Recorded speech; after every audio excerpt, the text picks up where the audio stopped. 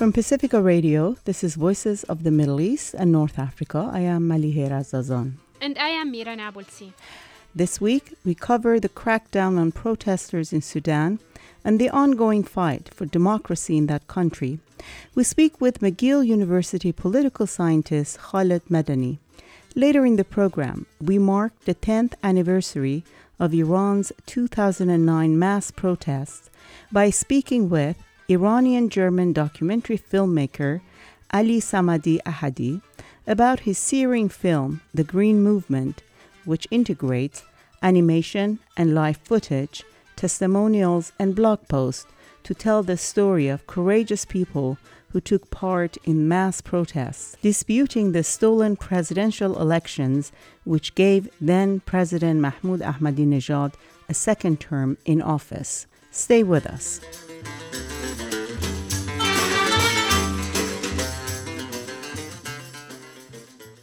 On June 3rd, the state security forces and its militia violently attacked and dispersed thousands of demonstrators who had camped outside the military headquarters in the Sudanese capital, Khartoum, for weeks. The violent crackdown left dozens dead and hundreds wounded.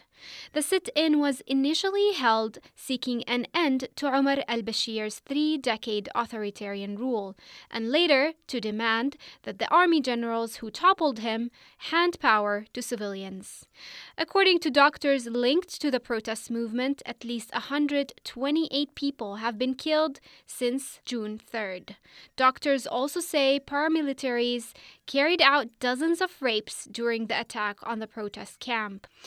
To get a sense of the recent events in Sudan, Shahram Aghamir spoke with Khaled Medani, who's an associate professor of political science and Islamic studies and the chair of the African Studies program at McGill University. Professor Medani starts by talking about the June 3rd massacre in Khartoum. Well, the massacre that occurred on June 3rd was really pivotal in terms of changing the political dynamics. In particular, it stalled and eliminated, rather, the negotiations that were ongoing between what was then termed the Transitional Military Council and the Forces for Freedom of Change, the umbrella group that encompasses upwards of 20 political parties and different associations. A few hours prior to this horrible massacre, there was a great deal of progress on the negotiations. The structure of government was agreed upon. In terms of the Sovereign Council, there was an agreement that they would be the majority civilian, even an agreement on a rotating leadership of the Sovereign Council that would have, in the course of 3 years, half of that time, you'd have a military leader and then a rotation of a civilian leader. So there were compromises made on the part of the Forces of Freedom of Change that many people thought would eventually result in an agreement that would lead to a civilian-led government. There was also an agreement on the legislative of the interim government, wherein 67% of a 300-member parliament would be appointed by or would come from the Forces of Freedom of Change. So many Sudanese were optimistic at that time. A few hours after that agreement, or at least a few hours before it was supposed to be signed, according to members of the opposition, what the Transitional Military Council did was to sanction, and many, of course, would say command the rapid support forces, the paramilitia forces, to enter the sit-in, disperse it by force, and of course, as you just mentioned, lead to a massacre that the city of Khartoum has never experienced in entire history. Not only were upwards of 100 people killed, but as you said, scores of rape cases, women as well as some men. There was horrendous throwing of bodies into the Nile River. The massacre that occurred on June 3rd is unprecedented in the Greater Khartoum capital area. There was an incident similar to this in 2013 in which 200 people were also slaughtered by the Rapid Support Forces militia. That was, of course, also a pivotal, horrendous massacre that occurred, but this one is even larger in scale in the Khartoum area. But I want to be clear, of course, that there have been, of course, much larger massacres in Darfur and in the conflict areas of the Nuba Mountains and Blue Nile, which borders South Sudan. But in terms of the Greater Khartoum area, this is unprecedented in terms of the kind of violence and killings and rape that have occurred by militia forces in the capital city itself.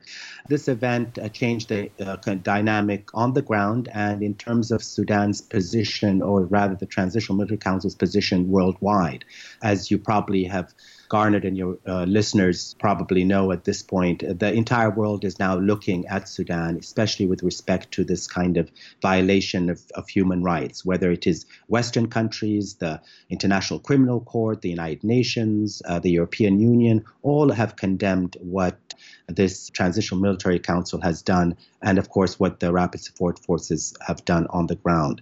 So because of those events, to bring your listeners up to date, we are now basically at a standstill. The opposition has said that they will not negotiate without a mediator.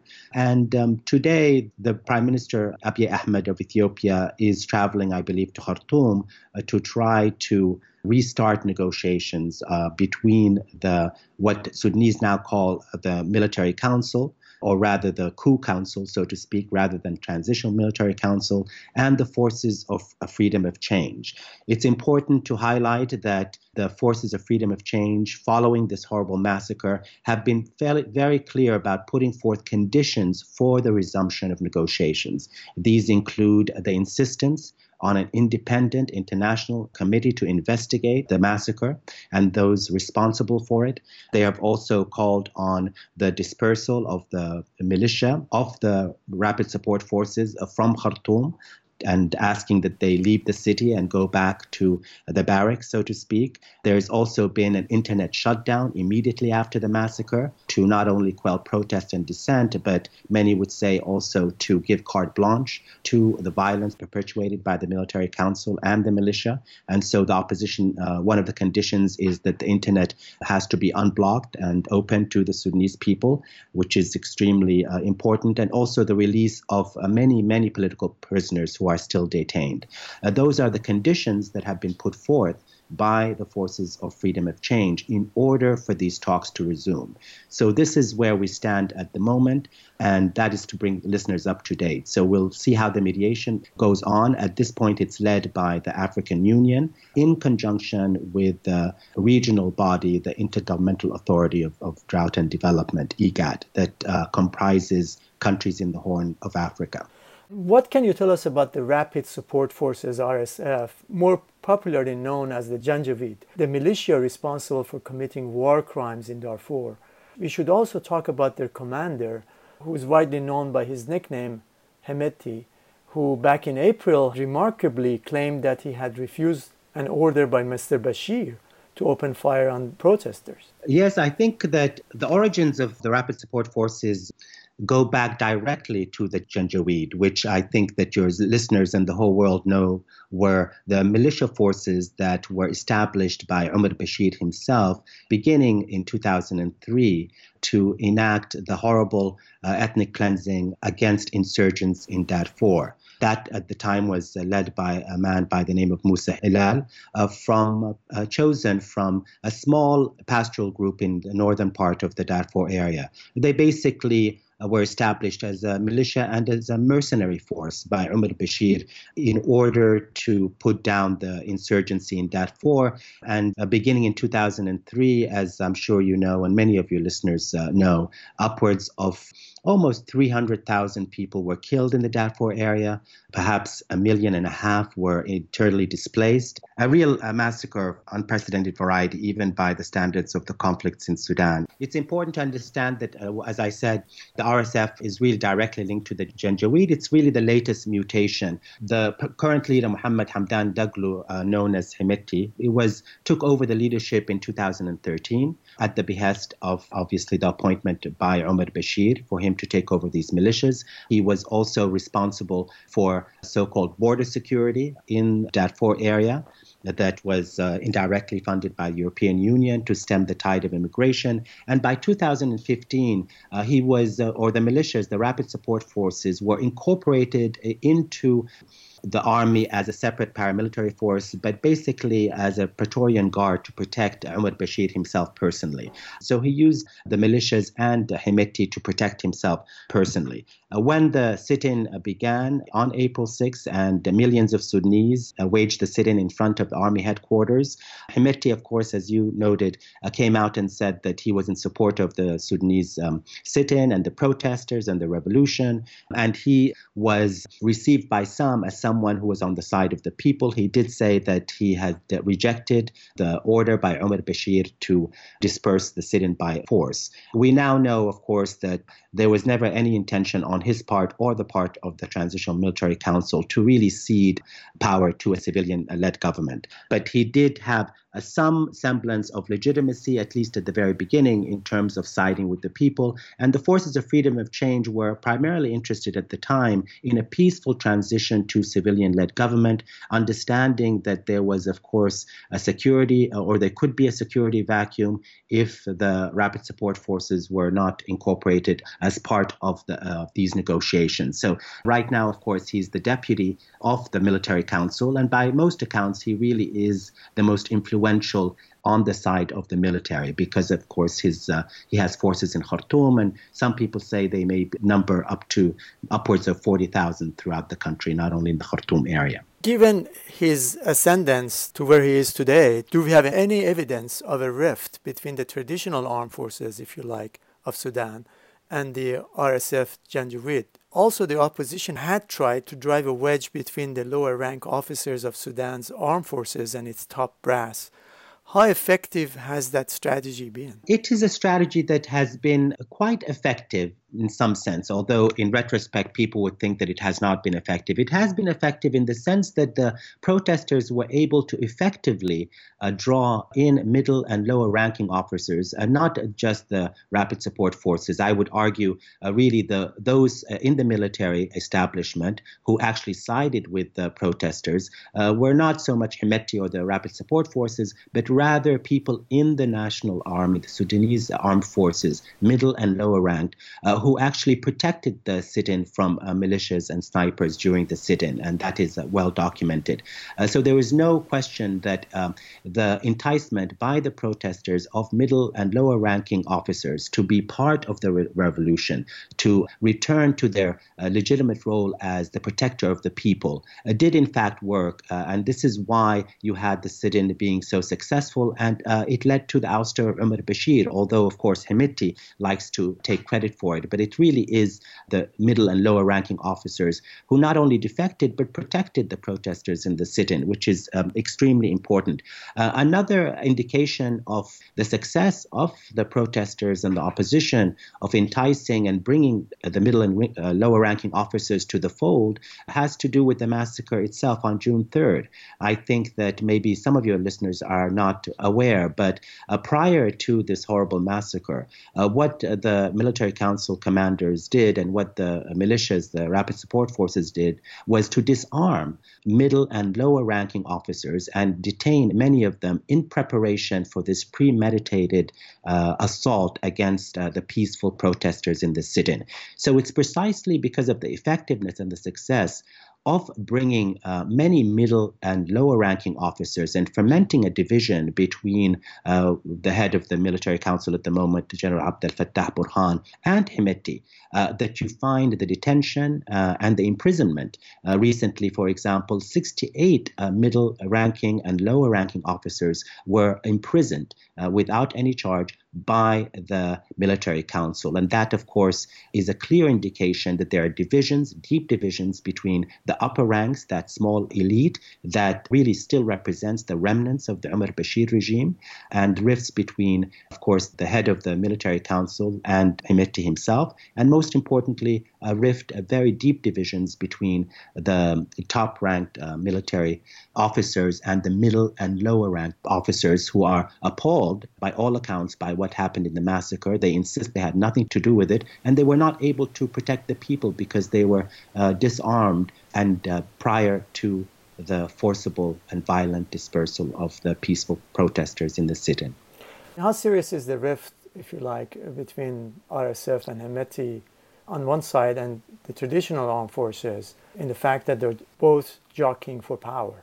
Well, the rifts are not that large at the moment, primarily because over the years, what you had is, of course, the weakening of the legitimacy and the strength and the cohesiveness of the Sudanese armed forces. I would date that, of course, back to the establishment of the RSF, and particularly in 2015 when Bashir brought in the RSF to basically outcompete and undermine the autonomy of the Sudan armed forces. That must have created a resentment on the part of those armed forces. Oh, absolutely. Without detailing all of the history of the RSF vis-a-vis the Sudan armed forces, there were already deep rifts and even violent confrontations where the RSF, for example, was utilized in the Nuba Mountains and in the Blue Nile states in recent years. Very strong kind of divisions between who was in command of operations, who would be in command of the foot soldiers. And the Bashir regime used the RSF to outbid and undermine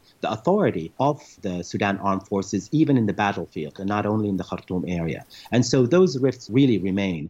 The issue of unity between the military council and the RSF really has to do with their both kind of interest in maintaining their own survival. Burhan and Hemeti have a very close relationship because your listeners may not be aware, but General Abdel Fattah Burhan, who's now the head of the military council, did also play a very important role in conjunction with Hemeti and the RSF as border police, so to speak, or border guards in Darfur. And he was very much involved with Hemeti in putting down insurgencies that led to the killings of thousands of innocent victims in Darfur. So they're basically in the same political and military bed, so to speak, at the moment. And that's why between them as individuals, they still have a very close connection, both of them interested in maintaining their own survival. The Forces of Freedom and Change, which is the opposition bloc, consists of many groups and parties with a range of reformist to radical politics. Given the broad spectrum of its participants, has this bloc been able to maintain its cohesion in the face of increased state repression? Are any of the traditional reformist parties drifting away from the opposition? Well, this is a very interesting question because it really hinges on and speaks to the efforts that the military council has implemented or tried to put through in order to divide the opposition, which in Sudanese political history, it won't come as a surprise to you or your listeners, has been one of the most important instruments or tools to maintain authoritarian military rule. And prior to the massacre, there was absolutely no question that prior to June 3rd, there were many efforts on the part of the military council, Burhan himself and Hemeti, in order to entice the traditional political parties, including the Ummah Party, for example, and some would say other traditional parties, certainly some of the smaller Islamist political parties like the Popular Congress Party, into the fold to draw them away from the umbrella opposition of the Forces of Freedom of Change. There were indications in the negotiations prior to June 3rd that there would be the possibility of undermining the unity of the opposition by bringing these traditional parties to basically the fold under the umbrella of the military council itself. But what occurred on June 3rd was, in my estimation, a huge miscalculation, a strategic miscalculation by the military council and Hemeti himself. Because immediately after the massacre, and given the level of the violence of the massacre, of course, that closed the ranks within the opposition, including the Ummah Party and other parties that may have been willing to engage in negotiations with the military council separately. So the real depth, severity of the violence has now brought all of the political parties into taking one position against the military council, primarily because they genuinely, I believe, are appalled by what happened to the Sudanese victims of the massacre, and also because at the moment the Sudanese street is unanimous in opposition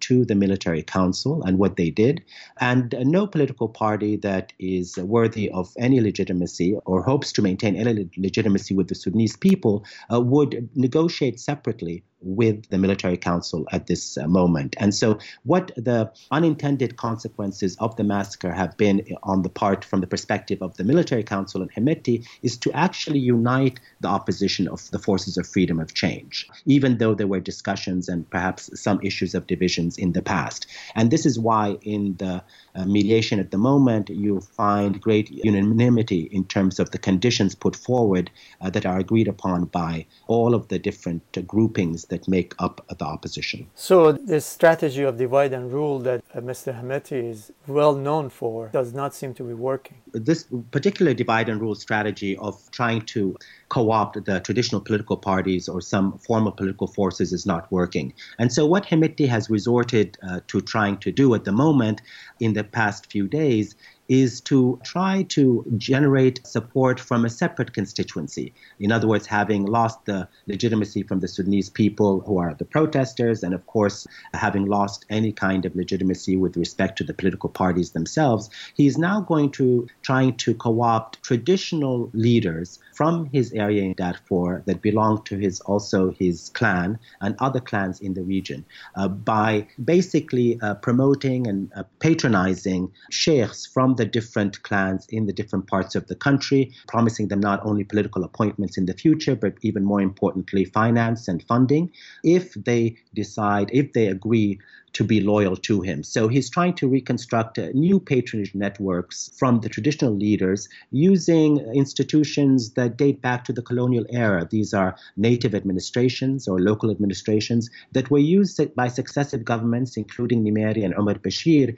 in order to establish and institutionalize support among the traditional leaders in different parts of the country. And so what he's doing is really replicating attempts that were done in the past in order to use traditional authorities to generate a new constituency for him as a way to outweigh what in Sudan we call the modern forces that include the political parties, unions, professional associations. But so far it has not been successful because it's very transparent what he's trying to do. And of course, the unanimity of the opposition is so strong that it is unlikely that he'll be able to generate the kind of level of strength from this traditional constituency in ways that would strengthen his power. The protest movement seems to have adjusted its tactics. It has called for a civil disobedience campaign as well as nighttime demonstrations. Protesters have also been placing barricades in the streets and running away because being out there is simply perilous. Can you talk about these tactics and their efficacy? Yes, I wouldn't say that these are new tactics. I think in previous shows I'd emphasized that there were always from the very beginning a mix of tools of peaceful civil disobedience that had been put on the table by the forces of freedom of change, and particularly by the Sudanese professional associations, which really is the organization that orchestrates these protests. There had always from the beginning been an insistence on a combination of different tools associated with peaceful civil disobedience. These include street protests, work stoppages, strikes, neighborhood processions, even moments of silence. And those tools of civil disobedience had always been on the table. And the forces of freedom of change had always insisted that they were not ready to give those up. They had just postponed the implementation of these acts of civil disobedience as an act of good faith in order to enter into negotiations, which I think is something that is very commendable.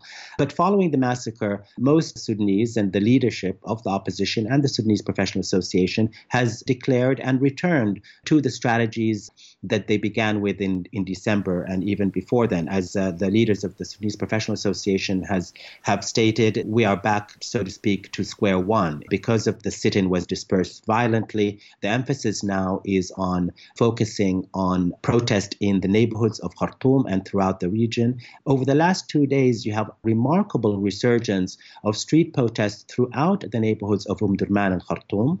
You have protests in Port Sudan that have continued over 2 days, protest in Karima in the north, the city of Medani in Al Jazeera state in the central part of the country, really a return to not only protests that encompass the entire social and class spectrum, but once again that encompass the entire region. The strength of this civil disobedience is really important. One element that I think may be new that your listeners would be interested in understanding is that one of the most important tools that the Military Council and Hemeti have been trying to utilize to undermine the uprising and the revolution in Sudan is to cut off linkages between the Sudanese Professional Association and the Forces of Freedom of Change with the street.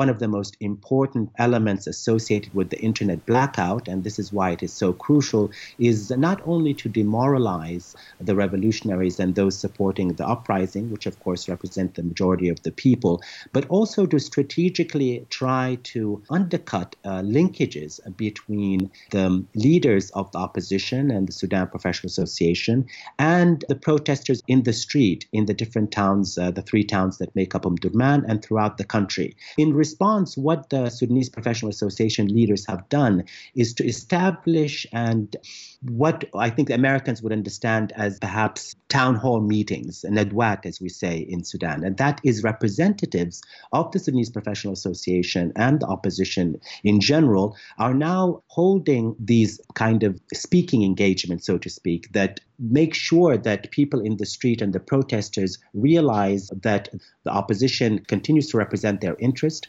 and also to make sure that there is transparency and accountability between the opposition, let's say the Sudanese Professional Association and the Freedom of Forces and Change, and the people who are really braving the streets and protesting at the risk of their lives. And so this effort on the part of the Military Council and Hemeti to try to disrupt the linkages and alliance between what is essentially a middle-class opposition movement made up of professional associations and the political parties with the people on the street is ineffective because of the ingenuity, once again, of the opposition in making sure that their message is received from them personally to those protesters who are now engaging in protest throughout Khartoum and in many parts of the entire country. The opposition had been mobilizing by posting its calls on social media networks. But as you mentioned, since June 3rd crackdown, internet and mobile phones have been widely cut across Sudan. The internet is now only accessible through land phone lines or fiber optic cables. And even then, the connection is erratic. This internet blackout must have impacted the mobilization of protesters. Absolutely, it has impacted. But what is more interesting is the fact that it has not deterred the protesters. It certainly played a very important role in cutting off communications and making it much more difficult to reach out to everyone in the different parts of the capital city of Khartoum, and particularly in the regions. But I think what the Military Council has underestimated is that for many years there had already been real kind of establishment and almost, and I would say institutionalization of neighborhood committees that had linked up with each other face to face and had been coordinating with each other. Not to mention, as Sudanese recently informed me and wanted me to highlight, years of volunteerism and engagement in forms of civil disobedience across neighborhoods. And so what you find is, of course, kind of a longer history of mobilization cohesiveness represented by what Sudanese now like to call the Lijan al-Taghyir, or the Committees for Change. These are genuinely grassroots institutions across the different neighborhoods. And this is why you find such strength and such resurgence in terms of the protests. So yes, while the blockage of the internet has certainly reduced the kind of linkages between the opposition and the protesters, I think what is really remarkable is the resilience of the protesters throughout Khartoum and throughout the region. And that really has to do with not only tactics, but also, one has to say, a real unanimous opposition to 30 years of autocratic rule. And as many protesters have highlighted, there's no going back because there is no future, especially for the youth of the country, with this or any military government. And so this call for Madaniya, for a civilian-led government, is so popular among all of the Sudanese. And the massacre itself has highlighted to many in Sudan, particularly also, we can't forget that it occurred on the 28th of Ramadan itself, where people were fasting for the holy month, that it's very clear that the Military Council is not intent on ceding power to a civilian-led government unless it is done, compelled to do so. And so both the kind of political objectives, ideological unity in terms of the political objectives, and a history of organization, volunteerism across neighborhoods is very, very important. And of course, as I just mentioned, you have the leaders of the opposition adapting their own leaderships and their own strategies vis-a-vis these neighborhoods in order to continue to link up with the protesters themselves, and equally importantly also to send out the message that the forces of freedom of change in the opposition is reflecting their interest, understands their interest, and they are holding these town hall meetings, so to speak, or at least in the neighborhoods, detailing every aspect of the negotiations. In many cases, the opposition has admitted to mistakes in the past for the sake of transparency and accountability, and they have also made it very clear to those in the neighborhoods that their number one condition, of course, is to, in addition, of course, to the longer objective of a civilian-led government, is to take very seriously the massacres that occurred and to call for an international investigation to investigate the killing of these martyrs that has really affected the entire country. Khaled, let's talk about the repression in Sudan. There have been reports of protesters being arrested and taken to unmarked buildings where they are severely beaten and tortured. I must say that this is reminiscent of what the security apparatus did in Iran when the protest movement started 10 years ago in June 1988 in the aftermath of the presidential elections there. In Iran, there were protesters who actually lost their lives in those detention centers. Can you talk about these detention centers? What do we know about them? Yes, well, unfortunately, the model from the 1990s, as you probably know, of the ghost houses, those disappeared and tortured, began very immediately after the coup. Omar Bashir took over the Islamist-backed coup of 1989 in that summer. Iran played an important role. I think it's well documented now that there was at that time a close relationship between the Iranian government and the Bashir regime, and they helped to establish and even train some of the members of the intelligence services that enacted a great deal of torture. It's difficult to describe the amount of different forms of torture, humiliation, but also isolation and, of course, physical torture that began as early as the 1990s. I'm glad you asked this question because I think what maybe listeners are not aware is that these 30 years have really represented a continuation of these kind of detentions, torture. This occurred throughout the 1990s.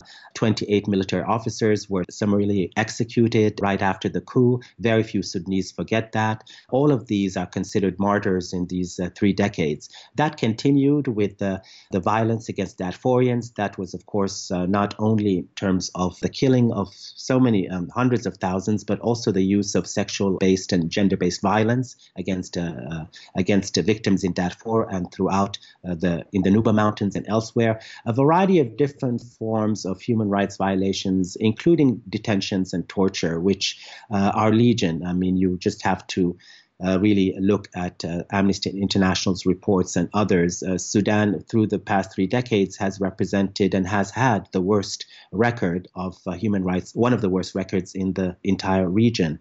And of course, we know of at least 25 individuals, including Bashir, have been indicted for crimes against humanity and war crimes. So I think that many of your listeners are aware of that. But what they may not be fully cognizant of is that this uprising is also a result of the memory and understanding that all of this violence and torture has continued. By 2011, unfortunately, with the emergence of the youth movement, youth in particular were targeted at the time, and they continue to be. And now, while I don't have the specifics of those detained, there are thousands that continue to be detained. This is why it's one of the conditions of the opposition that this is a central condition to resume negotiations, that they must be released, which is extremely important. At the beginning of the protest in December, if you look at the martyrs, some were shot by snipers, but a very well-known incident, of course, as you know, a doctor trying to save patients was killed point blank. You had a school teacher who was tortured in detention, and he becomes, this is in Khashm al-Kirba to the north, and he was one of the, kind of big continues to be a very important, symbol of the kind of torture that has been meted out by not only the Bashir regime, but even the military council that is heading what is going on now. The details of the massacre itself, there are reports of people who were not only thrown in the Nile after being executed, but also, having their feet tied to cement blocks and thrown in the Nile. So those kind of issues are very important. And this is why I have to say that it's, of course, similar to Iran and other cases. It is also one of the reasons that the Sudanese community outside, the diasporic community, and those who are interested in helping have mobilized to a degree that I personally haven't seen before. The Sudanese diaspora especially has campaigned and protested throughout the world. There is a mobilization to try to deal with the internet blackout through a variety of different means in order to make sure to bring the word out in terms of what is happening to innocent civilians.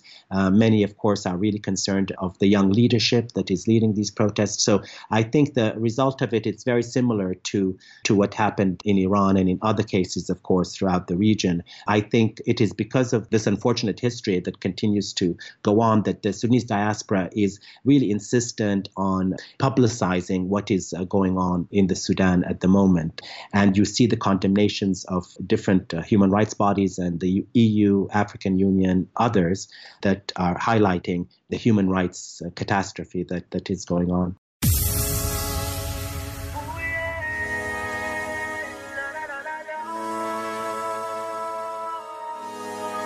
لقد حان الأوان إلى خلق النظام. Khalid Madani is an associate professor of political science and Islamic studies and is the chair of the African Studies program at McGill University. You can listen to the full interview on Voices of the Middle East and North Africa's SoundCloud or on Status Audio Magazine at statushour.com. From Pacifica Radio, this is Voices of the Middle East and North Africa. هذا وقت الأسود التي تمزق حبال نحن كوحدة قوة تقدر تحرك جبال إلى متى نخان إلى متى من حكم ديكتاتوري نهان في هذه الأرض سنة كما تدين تدان في هذه الأرض حكمة كما تعين تعان فقد حان الأوان إلى خلق النظام ومن عاش جبان فقد راض الظلام إلى متى نكون فقط قوم الكلام إلى متى نساق وفي الفم اللجام وبالفم نهان وبالهم نعان لقد سالت عيون دمعا من سيل الدمام لقد عشنا قرون على حلم السلام على حلم الأمان على قهر النظام فقد حان الأوان لكي نقوم لا للديكتاتورية لا لحكومة سيادية فدادي ولا بحجة كتابي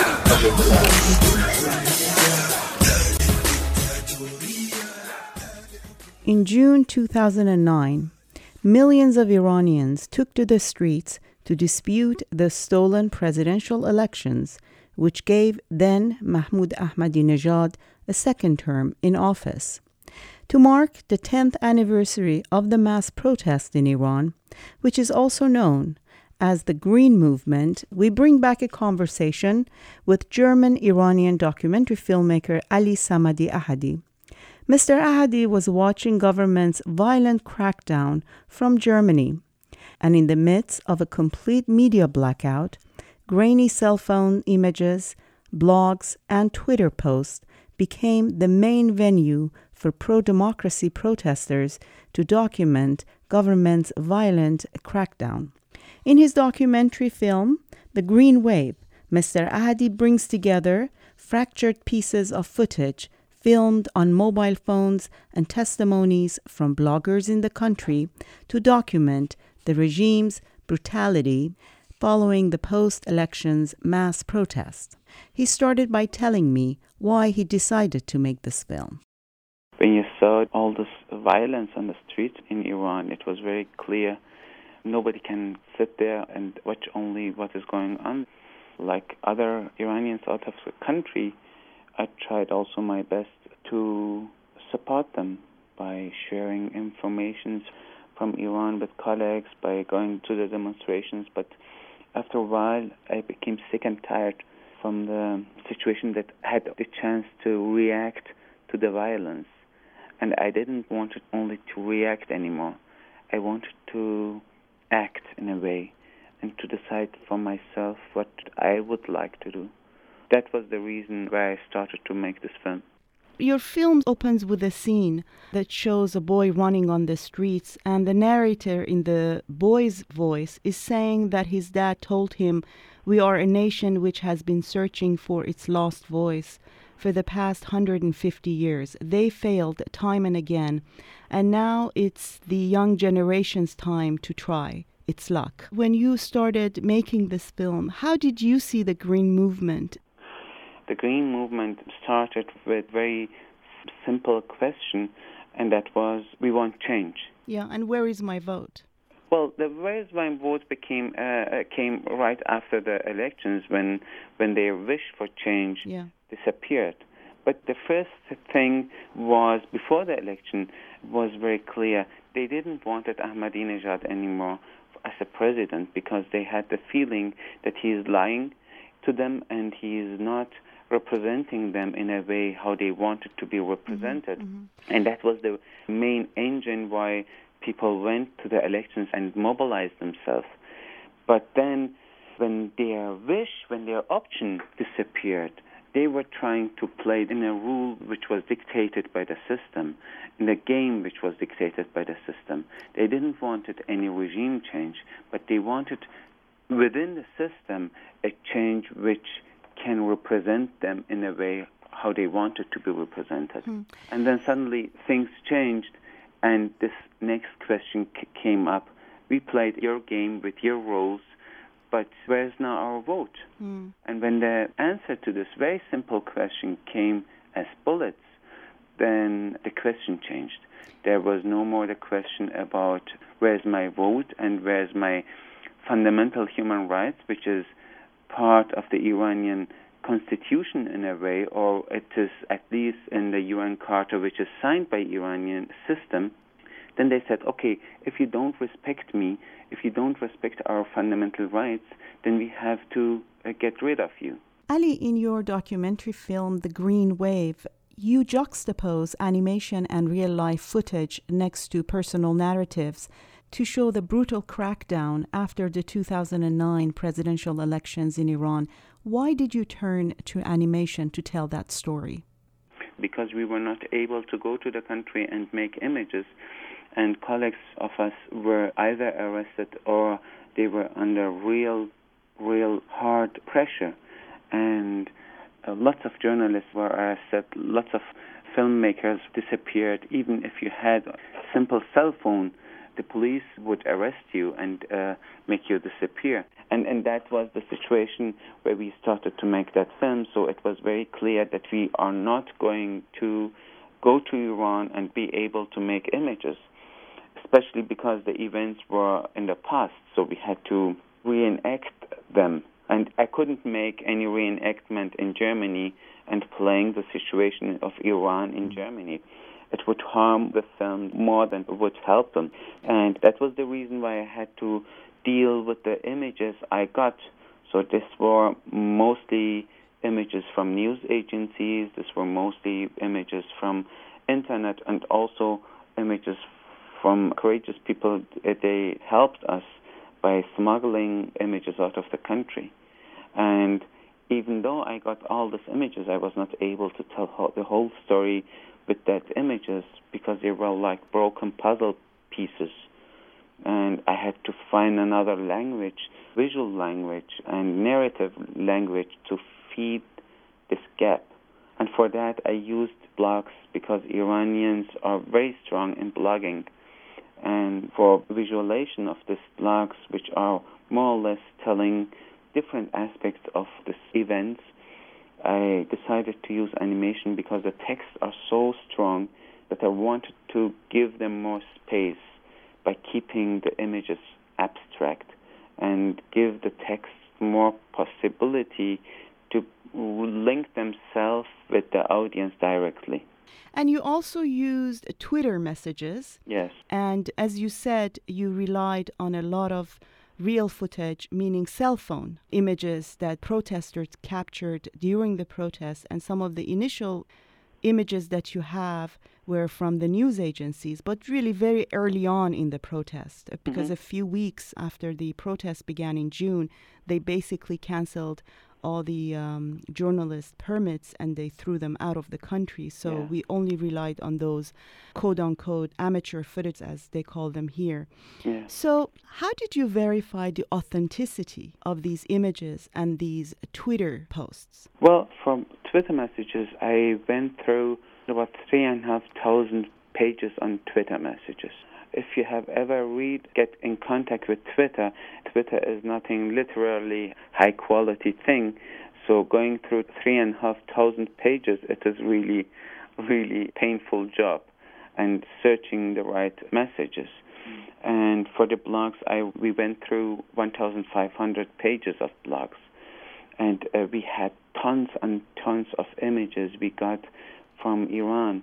You know, when people via Twitter, via blogs, via YouTube, via Facebook are describing the same situation from different perspectives, then it becomes reliable and believable.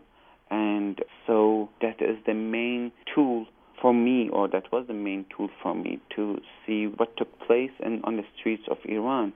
On the other hand, I am not really worried about data. I don't care so much about data.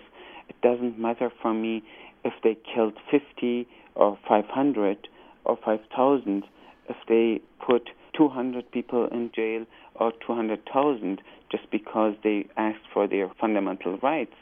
The question is something else. The question is what even 5 people have to be killed just because they asked for their rights, just because they asked, where's my vote?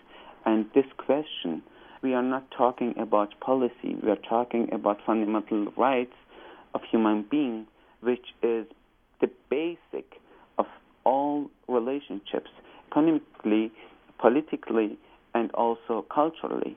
And this, I would say, is very obvious that in Iran, in the last 2 years, the Iranian government and the Iranian system really fighted all the rights of their own people. One of the scenes I remember also when I was watching the protests unfold in Iran in 2009, a clip that shows security forces on rooftops shooting at people and killing them. And I read in one of the interviews that you did, we saw only one clip. It was shown over and over again. You said there were 100 cameras that kept filming these sniper shooters on the rooftops in Tehran. Yeah. And that was amazing, that there were 100 people capturing exactly the same crime at the same time. And we just got to see maybe a couple of them. Yeah. And that is something I would say when if the situation changes in Iran, if really people are free and secure to talk about what took place 2009 after the elections, then so many things will come up. It is so interesting or so painful to see. There was a footage where the police cars run over women and killed her. And then there was a big discussion because the image went through the whole internet and news agencies. And the Iranian system had to react to that. And then the court asked for people who were there in that moment to come and to testify what took place there. And there was a lady which were ready to testify. And when she went to the court, they arrested her and put her for, I think, 2 or 3 years in jail just because she wanted to testify what took place there. They also arrest their lawyers. Yeah, they don't care about lawyer or activist or family members. They do their best to keep the pressure as high as they can. And that makes the situation very unique. I mean, if you look to the situation in Egypt or in Tunisia or even to the revolution in 1979 in Iran, the mosques were all the time safe place for the people. So if the people went to the mosques, they were more or less security. What they made in Islamic Republic of Iran, when the people went to the mosques to be secure, they started to burn the mosques down. And it was never happened in Shah's regime during the revolution. But in the Islamic Republic, so-called Islamic Republic, Basijis went to the roofs of the mosque to shoot at the demonstrators, and people who were screaming Allahu Akbar were killed in the Islamic Republic. So that shows what that means for them to have certain kind of ethic, moral rules. They don't care about any of them. I was arrested on July 8th. I'm 21. I can still hardly believe that I'm free again. That day, I was riding around by motorbike with a friend, and my friend was filming on his cell phone, when suddenly plainclothes men attacked us and beat us up. They threw us into a bus full of injured and wounded people and took us to a police station. I had been beaten up so badly that I didn't recognize where exactly we were going. Then they lined us up against a wall. Me and my friend were standing next to each other. A stout man in plain clothes came over to us, grabbed every other person and threw them back into the bus. I haven't heard from my friend since.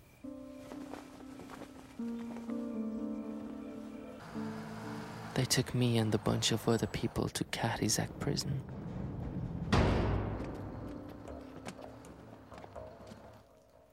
It was unbelievable. When I found this blog, guy was talking about his experiences in Kahrizak. It was, I think, 2 or 3 weeks after the elections. The situation was really hard and very, very violent in Iran. Around about 3 or 4 months later, when we already started to produce the film and to produce the animations, the Iranian National Broadcasting Service, which is in the hands of the regime, showed images from Kahrizak and made interviews about what was taking place in Kahrizak. And which was very interesting was that all the informations we had in this blog were more or less the same like the informations what they showed in the TV. In the TV they didn't talk about raping people, about torturing them, but they were talking about how 3 people were killed. Not exactly why they were killed in jail or in this detention center, but that they passed away. We know that more than 200 people were killed during that 9 months on the streets, in the hospitals, in jails. There are so many people are injured, and they fear to go to hospitals or to doctors because their risk is too high. And this showed so many people the brutality what took place in Kahrizak and other prisons. Also in the streets, also in the hospitals, showed very well that this government is not willing to hear what these people want. And that changed the view of the majority for this regime. And that is, I think, the big change which started with "Where is my vote?" and now they don't ask anymore about their vote, they ask about the regime change. And there is also a very moving animation scene in which a young nurse remembers protesters who were brought into a hospital in Tehran. Some of them died because of their injuries, and some of them were taken away by security forces, and they just disappeared. Mm-hmm. Nobody knows what happened to these people. Mm-hmm.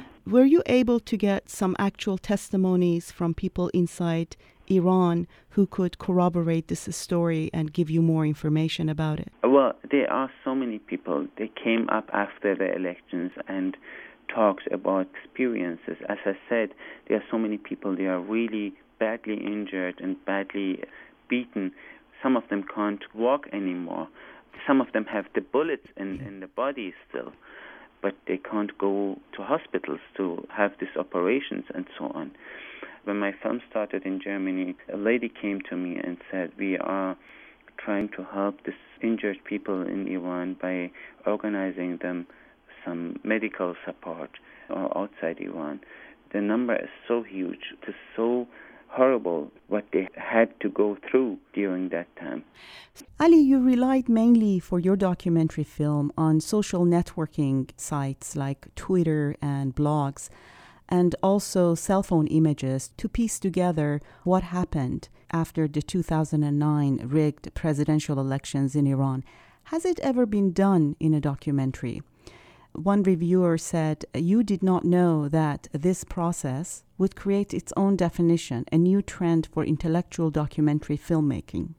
Well, it is the beginning of a kind of filmmaking because you can make with a very simple cell phone incredibly high-definition images, and you can use for cinema, and you can share them immediately with the whole world.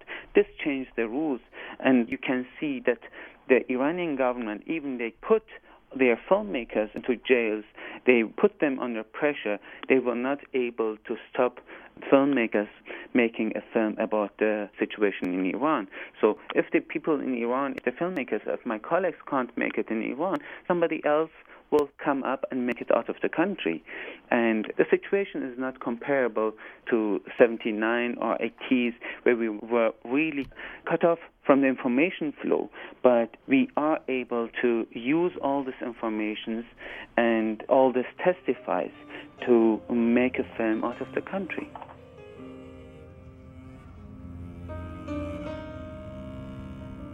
My father always said we are part of a nation that has been searching for its lost voice for 150 years. And he said we've come quite close, we just have to reach out and we'll regain it. Ali Samadi Ahadi is the director of the documentary film The Green Wave. You can watch The Green Wave on Vimeo, and we'll also link to it on our Twitter and SoundCloud at Voices of the Middle East and North Africa.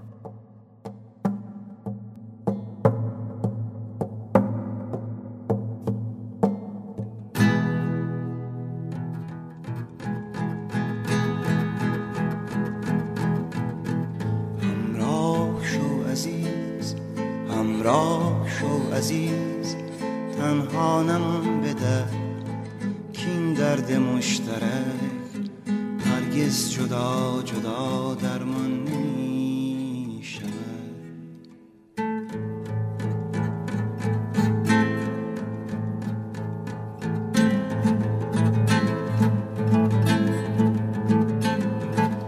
همراه شو عزیز همراه شو عزیز تنها نمان بده کین درد مشترک هرگز جدا جدا درمان نمی شود. And that's it for us this week. Voices of the Middle East and North Africa is produced at KPFA Studios in Berkeley. Mira Nabulsi is our senior producer. Our media partner is a Status Hour podcast and Jadalia Izin. You can find us on Twitter at Vomina_radio or listen to our past shows on iTunes or SoundCloud at Voices of the Middle East and North Africa. You can also reach us by email at vominaradio@gmail.com. Please join us next week for another edition of Voices of the Middle East and North Africa, and thank you for listening. همراه شو همراه شو همراه شو عزیز همراه شو عزیز تنها نمان بده کین درد مشترک هرگز جدا جدا درمان نمی شود